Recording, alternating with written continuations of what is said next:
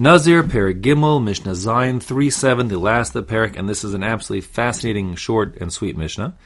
The case is you have a person who, according to witnesses, made commitments regarding Nazirus, but he himself either denies it, as the Bartanur learns, or doesn't remember what his commitment was, according to the Tosfos Yom Tov.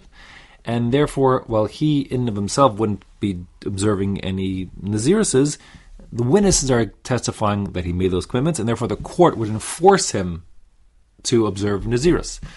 The issue with our Mishnah is that there are actually two separate groups of witnesses, we'll call them Group A and Group B, and they testify differently regarding what his commitment was. It says the Mishnah inside, Misha hayu shtei kite edim meidos oso. Someone who had two groups of witnesses, Group A and Group B, and they're both testifying regarding his Nazir's commitments. Elu me'idin shenazar shtaim. So Group A says he committed to two separate Naziruses, meaning two sets of 30 days. Ve'elu me'idin shenazar chamesh. But the second group, Group B, says no, it wasn't two, it was 5 separate Naziruses that he commits to.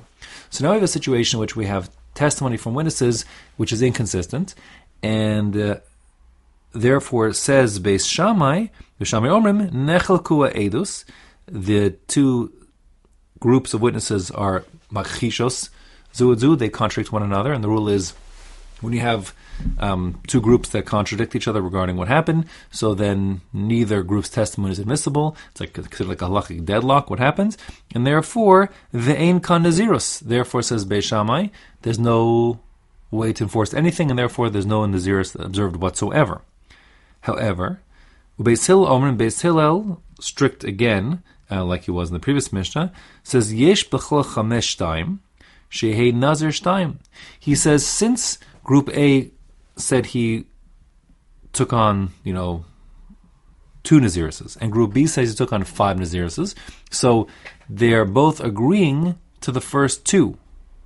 It's just they're arguing over the 3rd, 4th, and 5th. And that being the case, regarding Nazirus number 1 and Nazirus number 2, they're both pairs of witnesses, both sets of witnesses, A and B, are in agreement, says Beis Hillel, and therefore those 2 are indeed binding, and he has to observe 2 Naziruses.